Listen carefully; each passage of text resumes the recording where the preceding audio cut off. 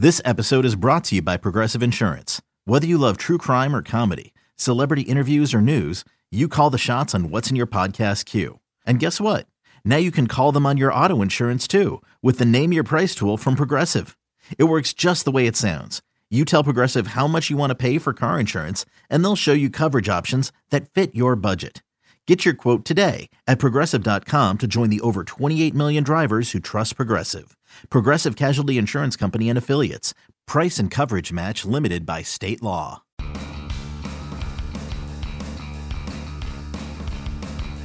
You're listening to MLB.com Extras, brought to you by MLB.tv. It's baseball everywhere.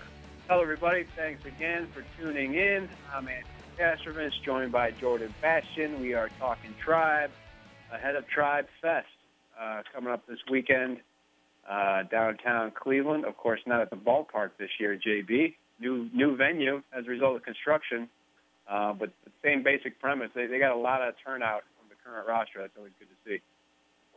Yeah, it's been since they did this Tribe Fest format last couple of years, it's been great turnout from fans and more involvement with the players, which has been pretty cool. I think it was hard to kind of convince them to go on those mall tours for a few years, but now that's kind of a centralized event downtown. They can really convince a lot of guys to come in. So you get a bulk of the roster, Major League roster, coming in. A lot of times a couple prospects will join in too. This year, a couple of the new signees, Rajai Davis, Mike Napoli, they'll be there. Michael Brantley and all the core guys will be there as well. So it's a pretty fun event. Yeah, it's kind of a bummer it's not the ballpark this year. They moved it over to a downtown hotel. But I think it's going to be a pretty cool event as it was the last few years. And interested to see what the turnout will be like given the change of venue. But I think it's worth it. Yeah, nice big scoreboard coming in and some changes to a lot of things around Progressive Field, kind of continuing what they did with the renovations last winter. Absolutely. The event is at a Loft Hotel downtown Saturday, if the spirit moves you, and a couple of new acquisitions will be there, Rajai Davis and Mike Napoli as well. So should be a good event. JB, as far as the rest of the winter is concerned, obviously the Indians we expect them to be pretty much done with the heavy lifting. So we thought we'd look at the prospect pulse for 2016, and the two guys at the top of the board, I think we can kind of talk about them in conjunction, really.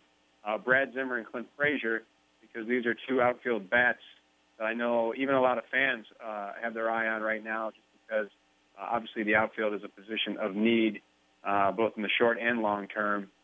I don't know how realistic it is for either of these guys in the second half this year, but you could certainly envision that if they continue to progress the way they have. But what's your outlook for Zimmer and Frazier?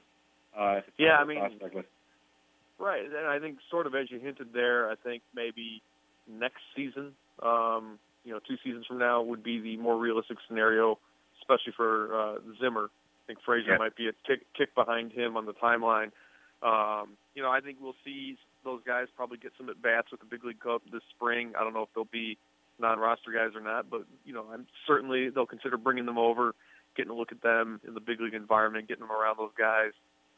They've obviously had them involved in the fall development program, things like that. So these are guys that they see as being sort of on the fast track. But as we saw with Francisco Lindor, they're going to be very careful with the developmental timeline and making sure, they think they're 100% ready. Zimmer's a pretty interesting guy. I mean, this is first rounder in 2014. And I think what stood out to me last year was I don't think coming in we looked at him as really a high stolen base guy, but they told him last year that's something they wanted him to work on, and he went out and stole 44 bases. So I think it's a guy that kind of, when they give him a task, he kind of goes all in and attacks it, and I think that's what's helped him climb so fast. That and being a little more polished of a player coming out of a college program. So he's interesting. And then Frazier, is another guy. Both of them can play center field. Frazier kind of has that quick bat speed, a little more power potential. If they're both in the same outfield, I think you would see Zimmer in center and Frazier in right at some point. But two very talented outfield prospects. And, and then they got Tyler Naquin, who will be in camp this year. And, I think he's more realistic for knocking on the big league door this season if they have a need. So it's an interesting group they have there for sure. It is, and you're right. Zimmer is an interesting guy. I think he's opened even their eyes since they drafted him as far as his athleticism is concerned, and easy adjustment to center field, and just the amount of ground he covers out there because of his athleticism. So certainly one to keep an eye on. 3 guys in the outfield to keep an eye on. I want to throw out one more name as a guy who came into the system last year, Rob Kaminsky, because he's lower in the system, but very highly regarded pitching prospect in large measure because of his breaking ball, a really advanced curveball. But kind of, I guess, just broadly speaking, JB, is kind of the benefit of being in the position the Indians were. They were able to capitalize on the Cardinals' need at the time and turn Brandon Moss into Rob Kaminsky, which I think a lot of people thought was a very good swap for the Tribe. Yeah, or you could say they turned Joey Wendell into Rob Kaminsky. You turned an infield prospect who, they weren't really sure what his future held, to a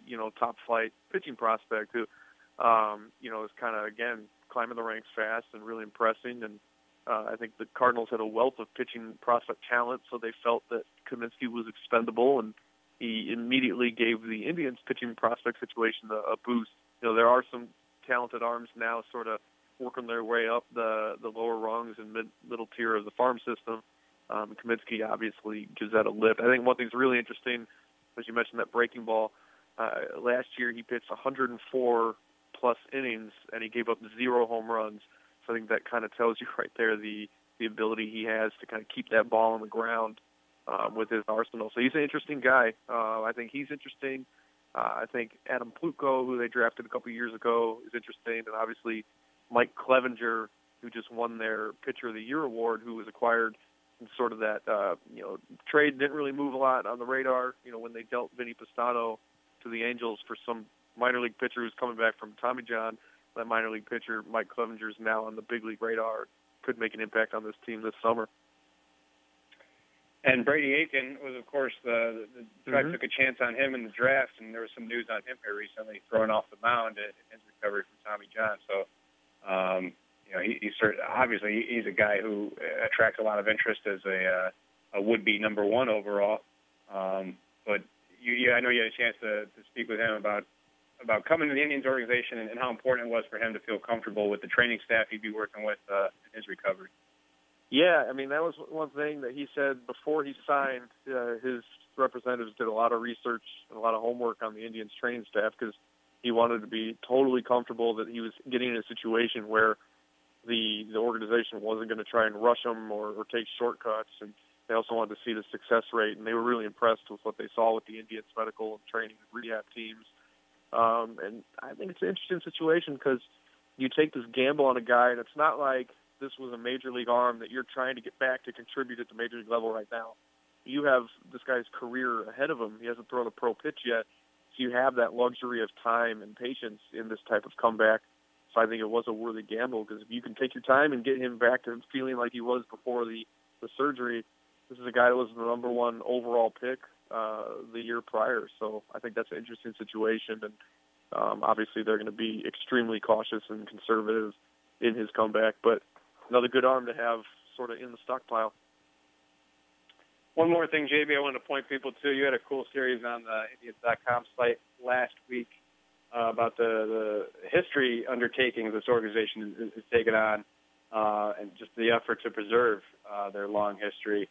And I know you spoke quite a bit with Jeremy Fedor, who's the Tribe's curator. What was your takeaway from digging into the archives there and seeing some of that stuff? Well, just with the aggressiveness and the passion that Fedor has for not only obtaining sort of items from the team's past, but collecting things in the present, with the idea that 40, 50 years from now, Lindor artifacts are going to be really cool. I thought that was an interesting thing. You always think about the team's history of Bob Feller and, Tris Speaker and, Knapp and all those guys from the past, but you don't really think in terms of maybe when something happens on the field now, saving things because those things are going to be just as cool, a generation from now. So I thought that was an interesting element.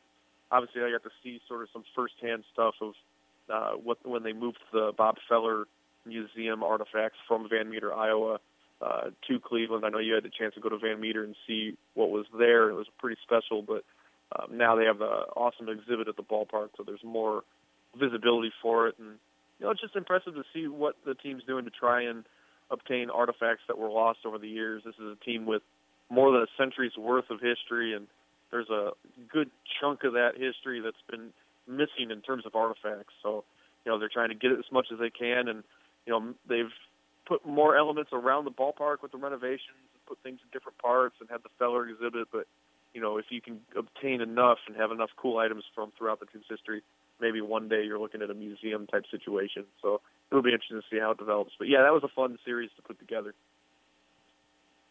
Yeah, for me, one of the coolest things I've gotten a chance to see in my baseball life is the bat. It was Bob Feller's bat, and Babe Ruth borrowed it to lean on it when he made his last public appearance at Yankee Stadium. There's a famous photo from behind of Babe Ruth leaning on that bat, and that was Bob Feller's bat. So that was in the museum, and now in the Indians' possession in the Bob Feller exhibit. So very cool stuff all across the board there. And Jordan Bastion had a great series on that on Indians.com, so be sure to check that out. Until then, thanks for tuning in. This has been MLB.com Extras, Cleveland Indians edition. MLB.TV Premium, the #1 live streaming sports service, is celebrating 13 years. Watch every out-of-market regular season game live or on demand in true HD. Real-time highlights, live look-ins, pitch tracking widget, and more. MLB.TV Premium includes a free At-Bat 15 subscription. Watch live baseball on over 400 mobile and connected devices. Watch at home, in the office, or on the go every night on every device. Blackout and other restrictions apply. Visit MLB.TV for details.